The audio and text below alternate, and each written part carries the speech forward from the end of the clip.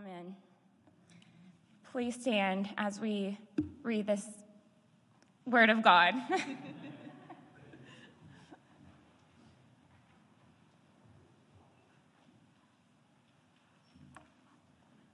1 Thessalonians 5:12-28. We ask you, brothers, to respect those who labor among you and are over you in the Lord and admonish you, and to esteem them very highly in love because of their work. Be at peace among yourselves. And we urge you, brothers, admonish the idle, encourage the faint-hearted, help the weak, be patient with them all. See that no one repays anyone evil for evil, but always seek to do good to one another and to everyone. Rejoice always, pray without ceasing, give thanks in all circumstances, for this is the will of God in Christ Jesus for you. Do not quench the Spirit. Do not despise prophecies, but test everything. Hold fast what is good. Abstain from every form of evil. Now may the God of peace himself sanctify you completely, and may your whole spirit and soul and body be kept blameless at the coming of our Lord Jesus Christ. He who calls you is faithful. He will surely do it. Brothers, pray for us. Greet all the brothers with a holy kiss. I put you under oath before the Lord to have this letter read to all the brothers. The grace of our Lord Jesus Christ be with you. This is the word of God.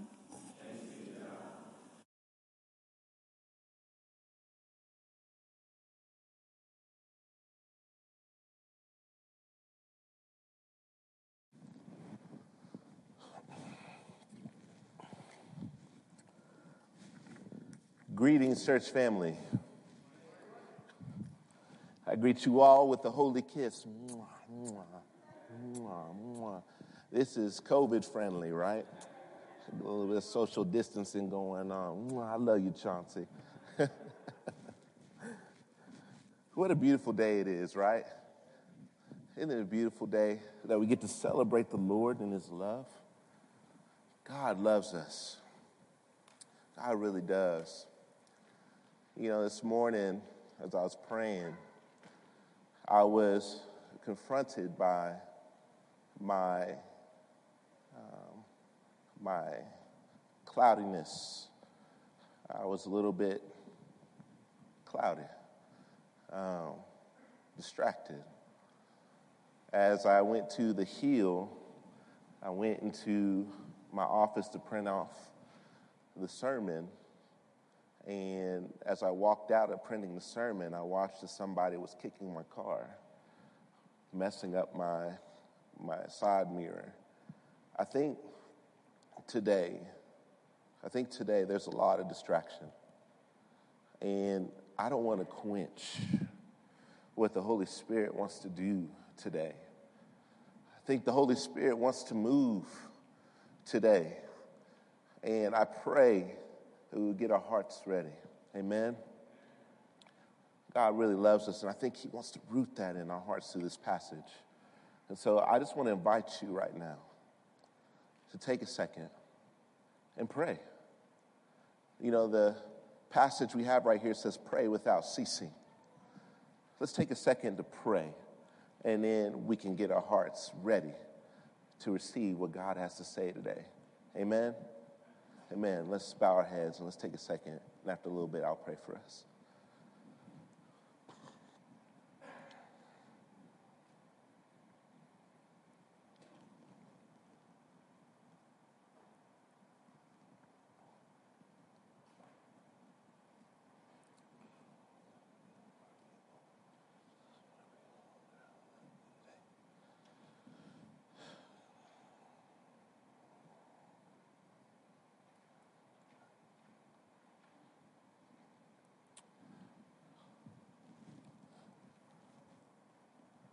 Most High God, you are good. And Father, your love is from everlasting to everlasting.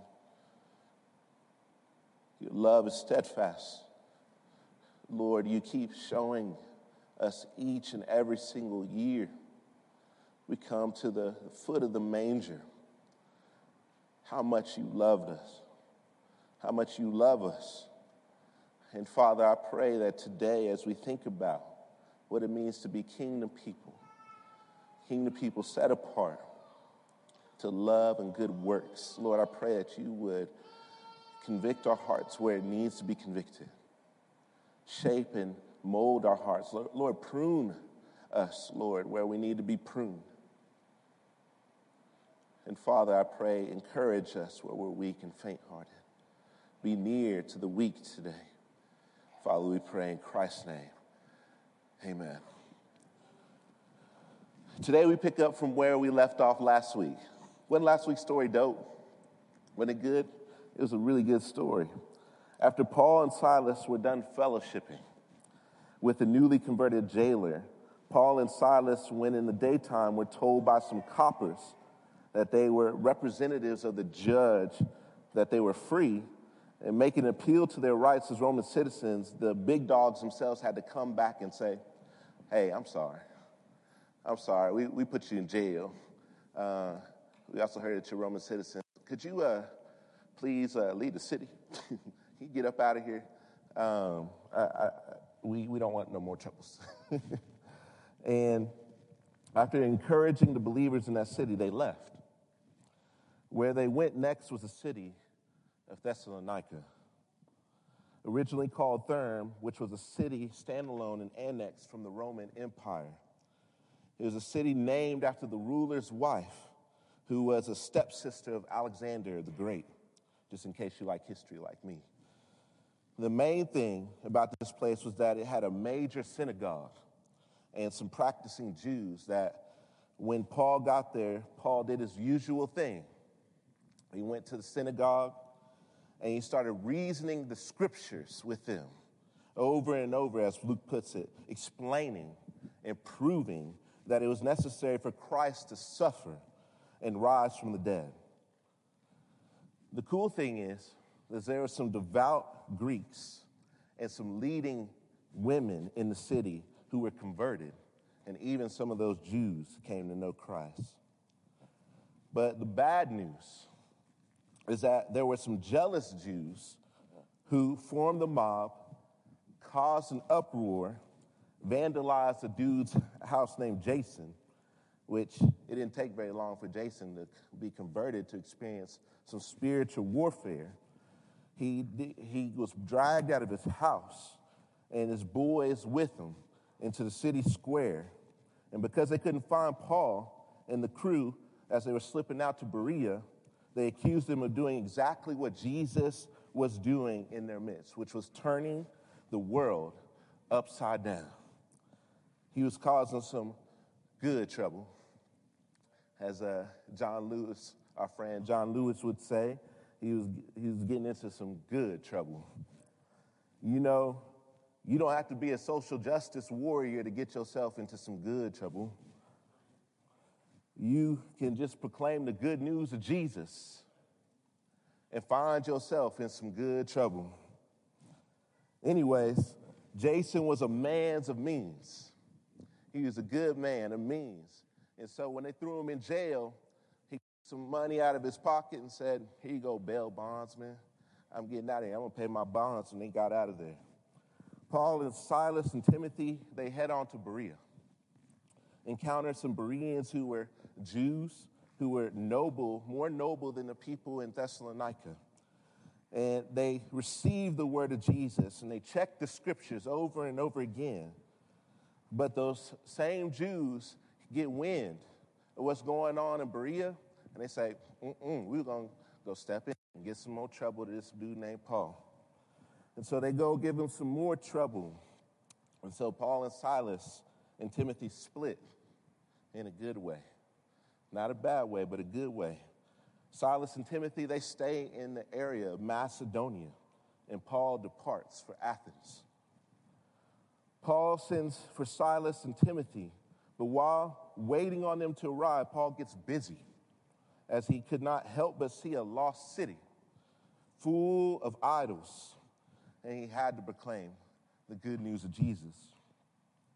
After preaching Christ risen from the dead to some Epicurean and Stoic philosophers of his day at Areopagus, he ends up going and continue to proclaim the gospel. Some of them mock him. Some of them say, we will hear you again on this. Really, it was like Paul said would happen, a stumbling block to the Jews and foolishness to the Greeks. Some in turn, like Dionysius, an indigenous man, and Damaris, a woman, were converted to Jesus. Women of CCC, you should read and get encouraged by this season. If you get into the books of Acts, you'll see all over the place leading women of the city converted to Christ, women who were opening their homes and being people who the Holy Spirit was moving through to plant the church of Jesus Christ in the area. Women of CCC, God is moving in your midst. This is your story. God has been using women for years and decades and centuries. Do you believe that God wants to use you today? Has it been hard to believe that with all the stuff going on in our culture? God is with you, and God is using you. I hope you believe that. Anywho, Paul leaves Athens and goes to Corinth, meets a Jew named Aquila and his wife Priscilla, another dope family, but through some sad circumstances, Claudius, the Roman ruler, said, I'm tired of you Jews. Y'all need to get up out of here, get out of Rome. And so they get pushed out to Corinth. Paul in Corinth again begins to preach and teach in the synagogues. Paul finally, after relinquishing with Paul and Silas and Timothy in Acts 18:5, and side note, Silas's name is also Silvanus in 1 Thessalonians chapter 1.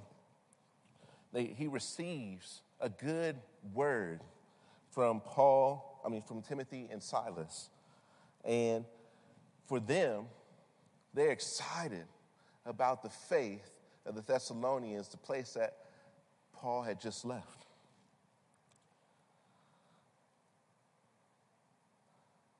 It was at this point that there was this consensus among the scholars that Paul wrote this letter today in about AD 50. Now, Paul had went through a lot to get to writing this letter. The Thessalonians had went through a lot to receive this letter. They saw some discouraging things.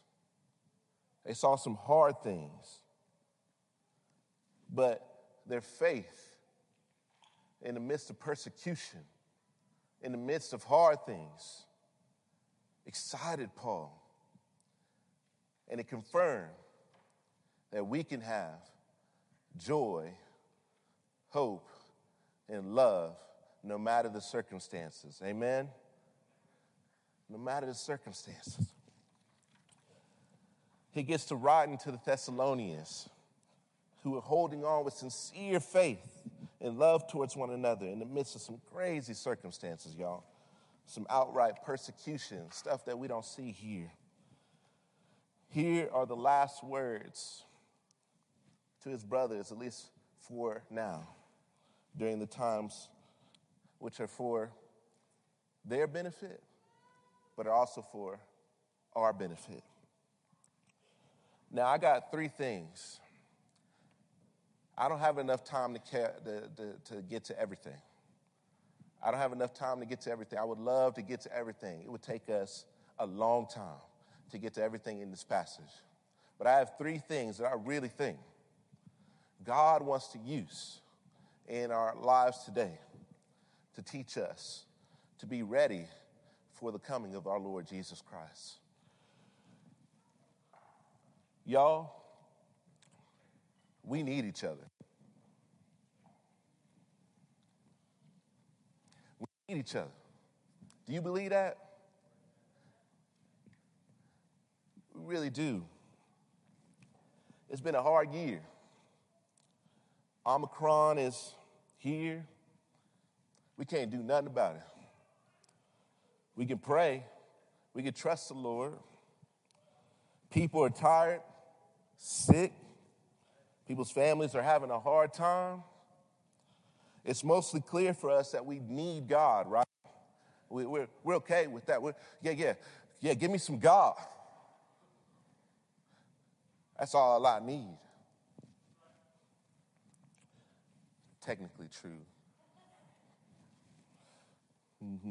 But God didn't ordain it to be that way. Everybody say we need each other.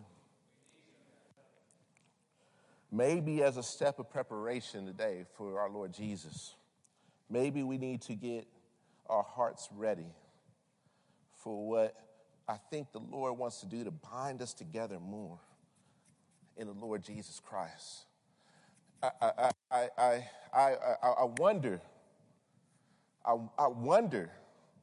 if some of us in here have become too self-reliant to begin to unpack all that it means to be a follower of Christ in our times. I wonder if we become too self-sufficient to really receive Christ, the baby in the manger. I wonder, we need each other. Let's look at verses 12 through 18.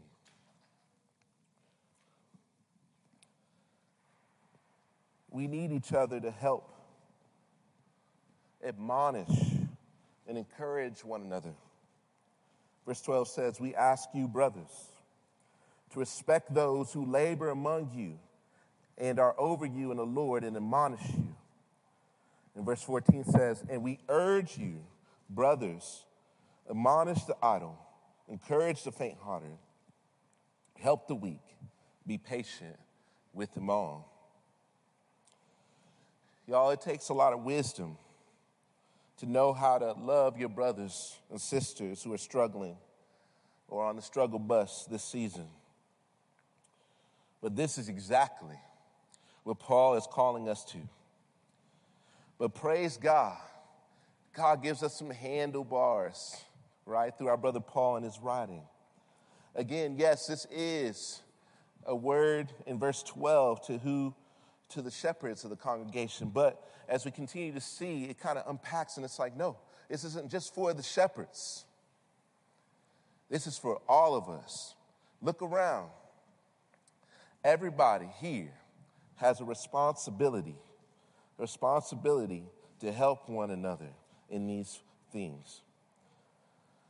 We should esteem our leaders, but there is no clear directive to the leaders only. And so this should be for all of us, that we love our brothers and sisters. The word here, brothers, could be translated brothers and sisters here. So what should we do? Those who are idle, we warn. The word here for the idle in Greek, aktuktus, is a strong term that could be translated unruly, or a military term signifying a soldier who does not keep his ranks. You guys know what I'm talking about? If we were singing the Lord's Army song, we would need to get in rank. I'm in the Lord's army. Yes, sir. We need to get in rank. But when we step outside of those ranks, we get this word right here. Okay? What is most significant about this term is the difference in the person's heart between this word and the next two words in our sentence. We warn this brother or sister because attached to their behavior is willful disobedience to the truth. That's quite a bit different than the weak and the faint-hearted. That's the key, the heart. Fam, if you see someone in Christ being willfully disobedient to the truth, you don't have to get Reed or Chauncey to go fix this situation. Try to restore them yourself. Have you ever tried to? Or do you always run and go get big brother or sister? You can go yourself and restore the situation.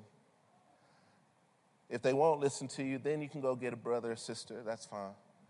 But maybe God wants all of us to be about, when we see something wrong, we go warn our brother and sister in Christ. Why do we do that? Well, we're not doing it to be the Jesus police. Oh, I see it. You messed up. I got you. Nope. That's not what we're doing. We're doing it because we really love them. We really care about their joy. We know that the brokenness that is being displayed in their disobedience is leading them, to destruction. It doesn't lead to joy. We want them to be full of joy. The next word is those who are faint-hearted. We comfort those who are faint-hearted. This word means what you think it means, and it's probably a good translation of the word. It could mean that those who are naturally predisposed to discouragement, or it could mean that some situation has caused some faint-heartedness, or both. Either way, we do our best to comfort those who are faint-hearted. We don't rebuke this person. We don't beat them down. That would be unloving. Instead, we comfort them.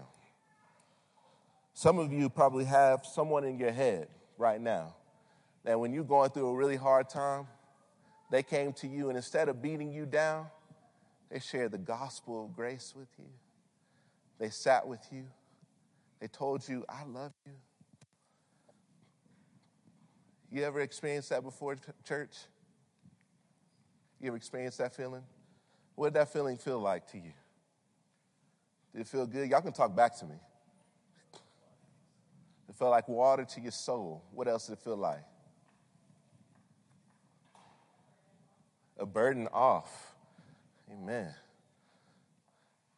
It was good, right?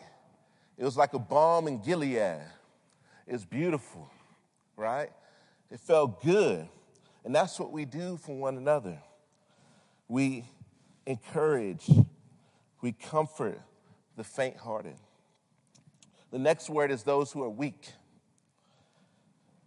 Those who are weak, we help.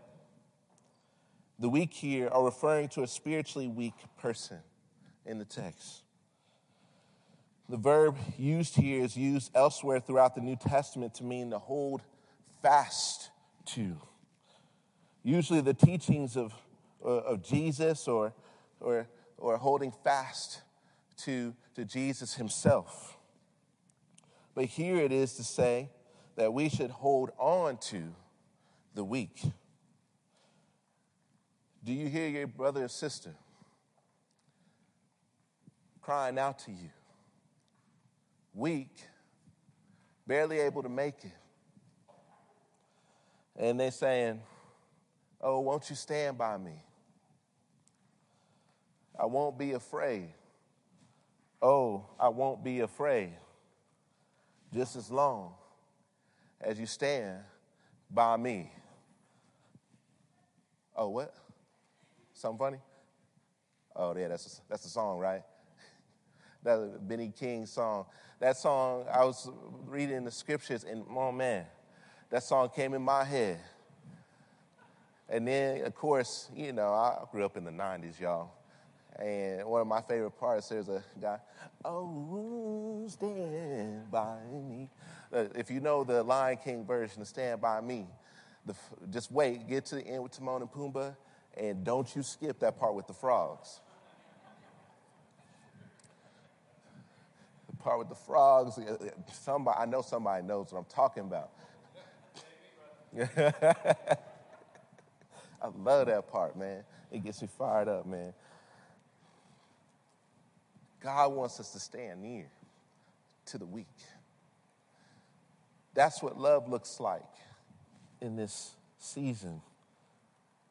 The key through all of this is the next phrase. Be patient with them all. Patience is a fruit of the Spirit. We teach a child song. Fruit of the Spirit is not a strawberry. If you want to be a strawberry, you might as well hear it. I pick a strawberry. It's my favorite fruit, you know. I feel like every kid picks a strawberry almost, or at least every Bible study. You might as well hear it. You can't be a fruit of the Spirit because the fruit is love, joy, peace, patience. It's also a characteristic of love. Patience. In order for us to do these things, we're going to need some patience, fam. Especially in the season we in. Because in our little small church alone, there's an abundance of people who need your encouragement and who might be discouraged from week to week, from day to day, for one reason or another.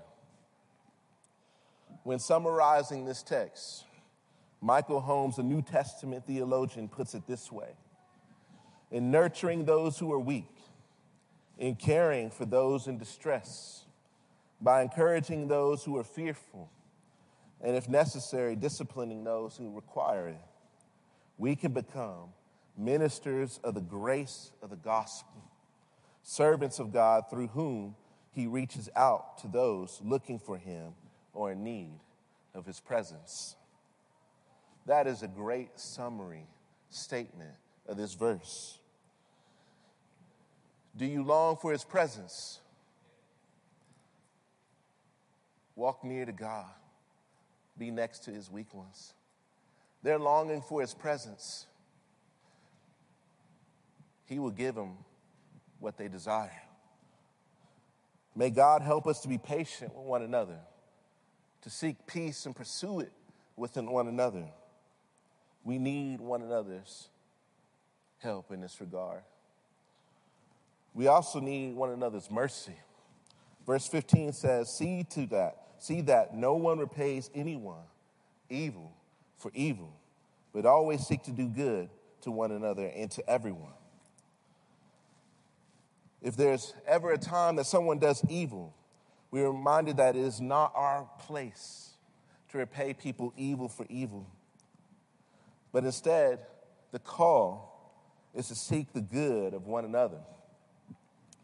If you struggle or are struggling with forgiveness, hey, I want to come back to this because I think there's something going on. I think there's going to be a breakthrough in forgiveness in our church, but I think we still are working through it. I can feel it sometimes. May God help us to be people who forgive one another. If you struggle, then go back to the story of Joseph again. Put that story on repeat. Meditate on it. Because through that lens, the whole Bible sees what it means to forgive. Through Joseph's story, we see what Paul is saying here. No, we don't condone evil or say it is okay or live in naivete. But we do say, God already will take care of me, so I don't have to repay. You stick around people enough, they will say and do some things that will hurt you and will be flat out evil. Have you ever experienced that, church? Went through some stuff, flat out evil, hurtful things said to you, but you don't get the vengeance. Vengeance is mine, says the Lord. God gets the last word, always. And God is fighting to bring justice for you and his church. The Thessalonians understood this as they went through persecution, real persecution of their faith. You cannot get justice truly on your own. Wait on the Lord, and in fact, actively pursue the good of the other person and everyone, is what it says. That's a high bar, yo. That's a really high bar, isn't it? But this world would be a better place if we modeled this well. The third thing is we need to help each other be prayerful and thankful and rejoicing at all times. Verse 16 says, rejoice always. Verse 17 says, pray without ceasing. Verse 18 says, give thanks in all circumstances, for this is the will of God in Christ Jesus for you. Church family, I think we spend a lot of time talking about praying without ceasing. But we often don't want to be the weird person rejoicing and giving thanks to God in all circumstances. It seems foolish, doesn't it? Man, my car broke down. Praise God. God is good to me. I had a car in the first place. Awesome. Man, I just got punched in the eye by a dude. It's all right. Praise God. It sounds foolish, doesn't it? They just whipped my back to the point where I feel like I can't walk anymore. Praise God. I know the risen Lamb. I know the one who saved me from my sin. Praise God. Praise God. Somebody did something weird to my family. Somebody did something to my friends. Praise God. God's going to set it right. Don't you know who you worship? This ain't even in my sermon. Do you know who you worship?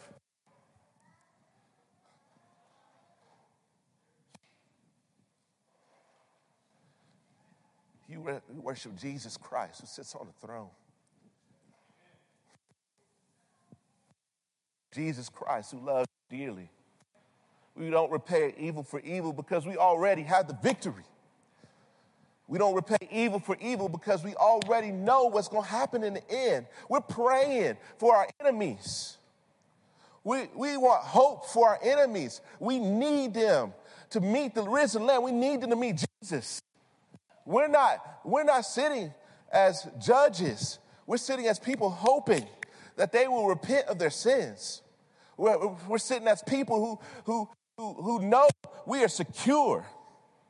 And we're asking, by the way that we act and respond, will you see the risen Lamb who died for me? And as I model what it looked like to be like Jesus, who for me, I'm a sinner. And I put him on the cross, yet prayed and asked, God, will you forgive him? Don't hold this sin against him. That's the kind of people and hope we have in Jesus. We don't repay evil for evil. And so we're able to pray without ceasing. We're able to rejoice always. We're able to give thanks in all circumstances. For this is the will of God for you in Christ Jesus. Even if they never see it that way. It's God's will for us. What better time than now to go to parties or hospitals, soaking up one another's company and thanking God and rejoicing in him than this Christmas. Imagine with me. I want you to really imagine with me. Imagine with me what it would look like to be a community that rejoices a lot. Think about that. Look around this room. Imagine everybody rejoicing in the Lord. Imagine what that would feel like. Imagine if we were a community that was praying a lot.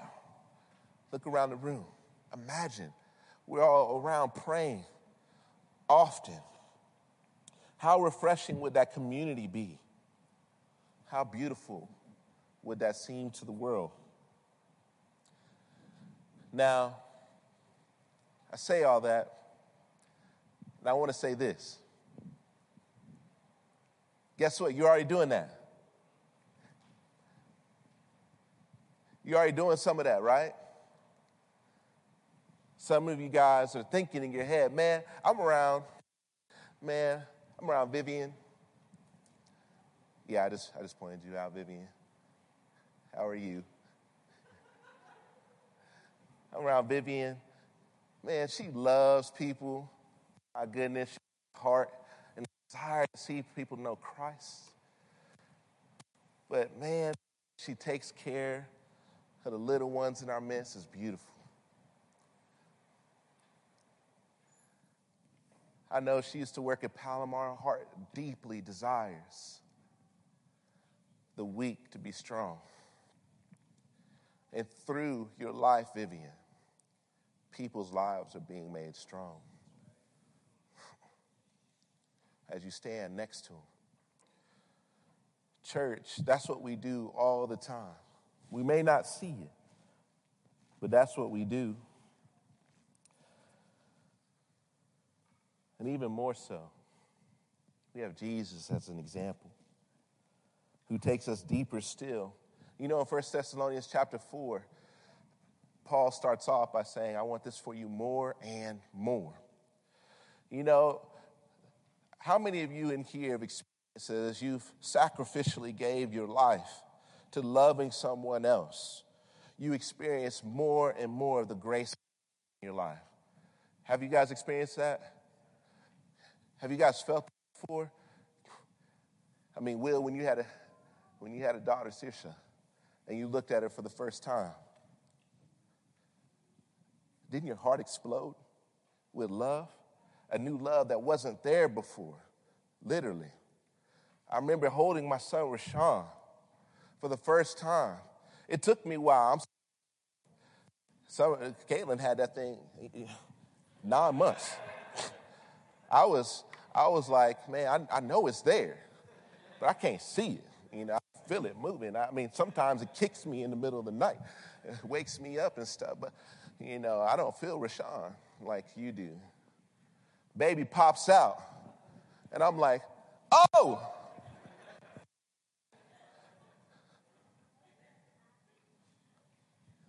Yeah. Yeah, I'm called to love you. Sacrifice, give my life for you.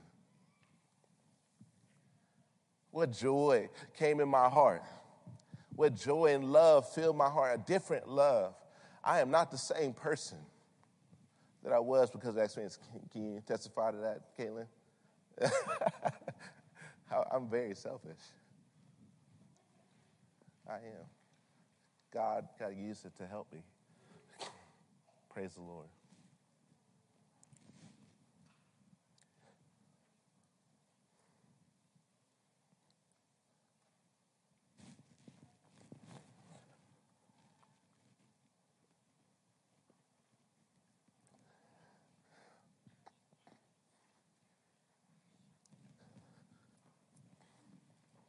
Do you know that God loves you?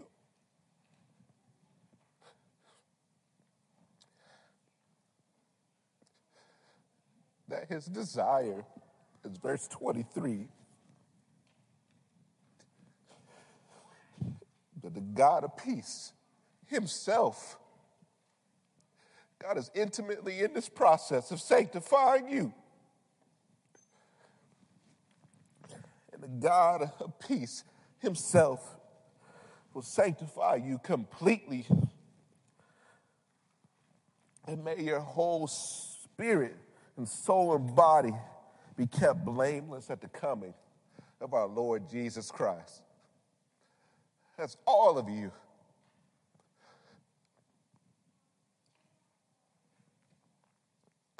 Did you know that Jesus is our example?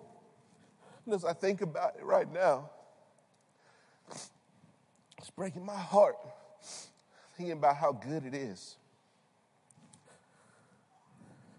We are still called to respond to the gracious command and do the work in our sanctification process. But God initiated love well before we ever wanted it or cared.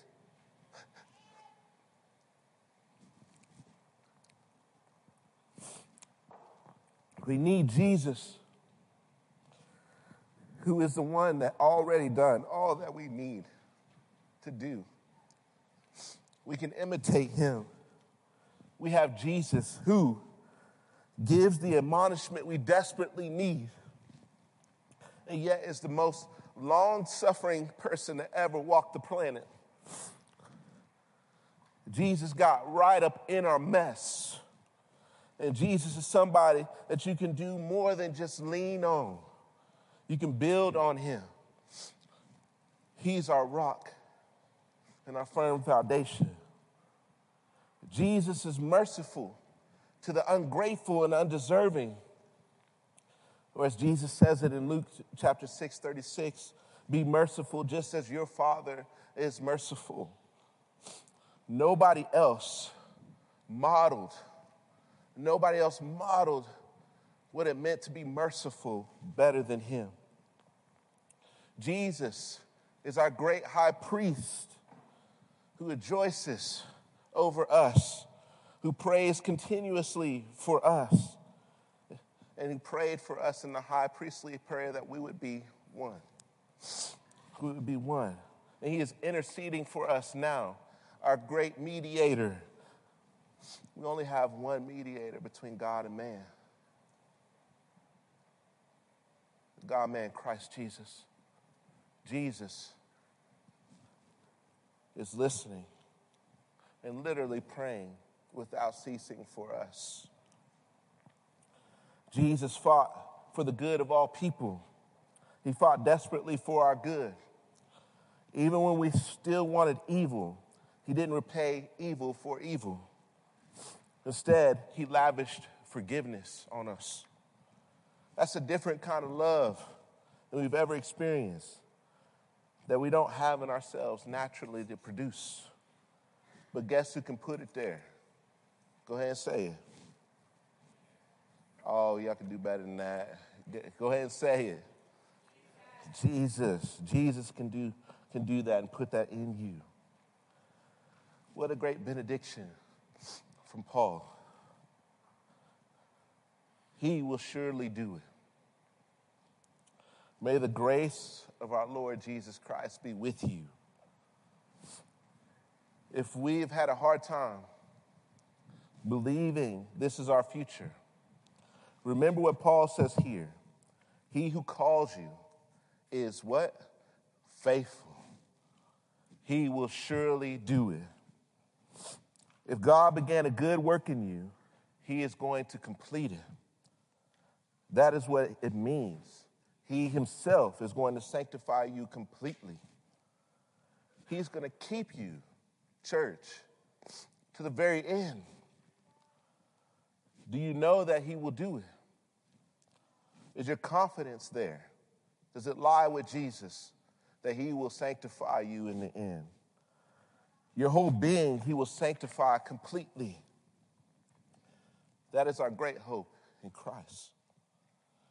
Can you imagine with me a world full of no sin?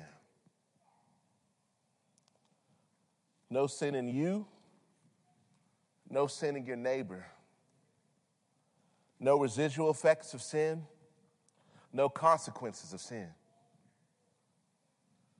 Can you imagine what that world would look like? How beautiful that place would be.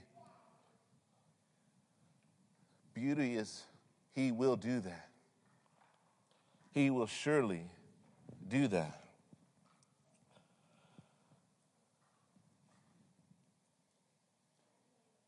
We close by looking at verse 25. Paul just says, brothers, pray for us. Pray for us. It would not be uncommon to leave from here and still have doubts, to hear from all the different preachers at Christ Community Church every week, to go read your Bible, pray and study, and still have some doubts. While it's not okay to walk in unbelief, it's not foreign to faith walkers to doubt. It's also not foreign to really be put in a situation where you face real struggle and you wonder what is going on. But many times in scriptures, the antidote is not, well, pull up your bootstraps, get busy and get to work. Believe the scriptures, believe the scriptures, believe the scriptures. Instead, many times, when Christians face persecution, evil, suffering, injustice, the first thing they ask the congregation to do for them is to pray. Pray. Only through prayer will we have the boldness and endurance to continue this walk. If you ever had a bad day and somebody prayed for you and you felt it, can I get an amen? I've had days like that where I knew somebody prayed for me. I was in the dumps. And somebody prayed for me and I was out of it. I had people pray for me when I was afraid. And somebody prayed, and God gave me boldness. God gave me hope. God gave me courage. God gave me the ability to love, to go the extra mile, to take the next step. But I can't do that on my own strength. We need to pray. Church family, there'd be no hope this Christmas if God didn't come in a manger. If God didn't come for us, die, live and die, and then go ascend into heaven. Church family, we forget about the ascension. The fact that Jesus is on a throne is pretty miraculous. The fact that at your right hand is pleasures forevermore is miraculous. The fact that at the right hand is Jesus, which means Jesus is our pleasure forevermore. We understand?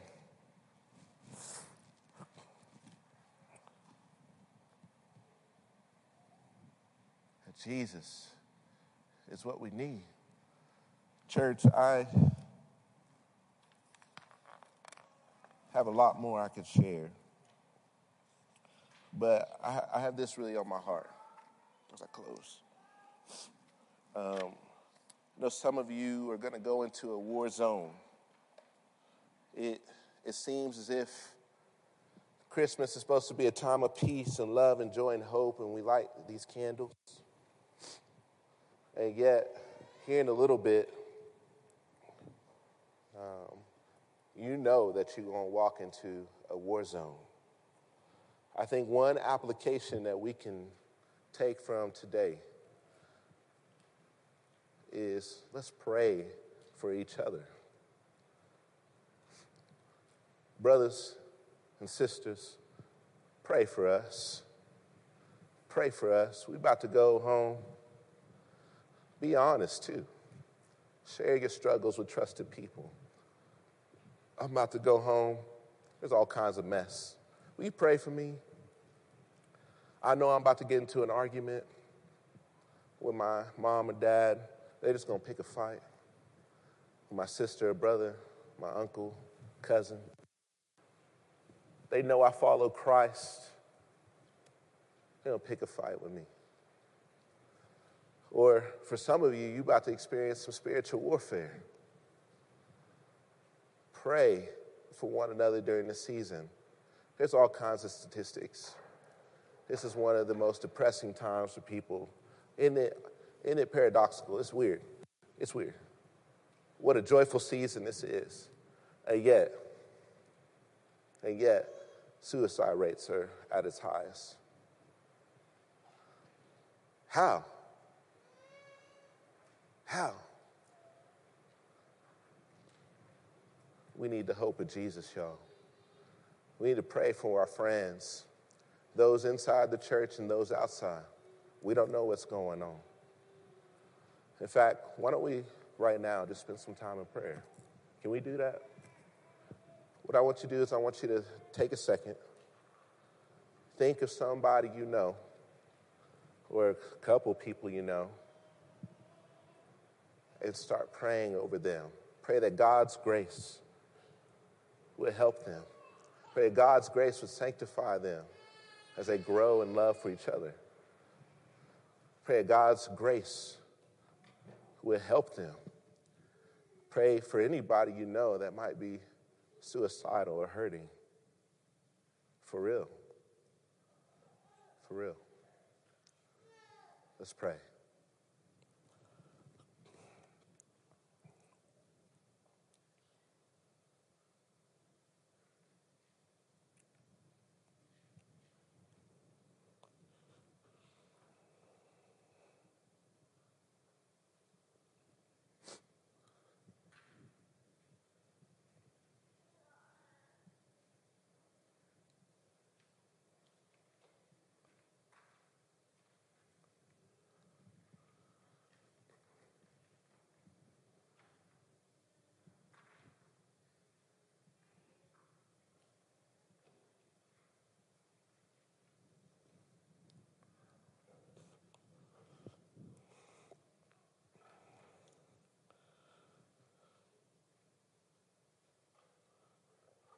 Lord Jesus, we love you. You are our great hope in this season. And Father, I pray that the love of Christ given to us in the form of a baby in the manger would help us to not only experience God for ourselves this season and the love of Christ, but also as a community of faith that help each other, hold up one another, encourage the faint-hearted, help the weak. Lord, even if we have to have some tough conversations with friends, Lord, I pray that you would help us to do all of it with love. And Father, I really do pray that you would help us today to see that Jesus is our great example. And no matter what happens, you will surely do it. You will sanctify us completely. You will bring us to completion on the day of Christ Jesus. We don't have to worry. We can trust you. It may seem as though there is no hope for us. But Father, I pray that you will remind us of the truth that there is. And he will surely do it. You are faithful. Father, help us in this season, we pray. In Christ's name, amen.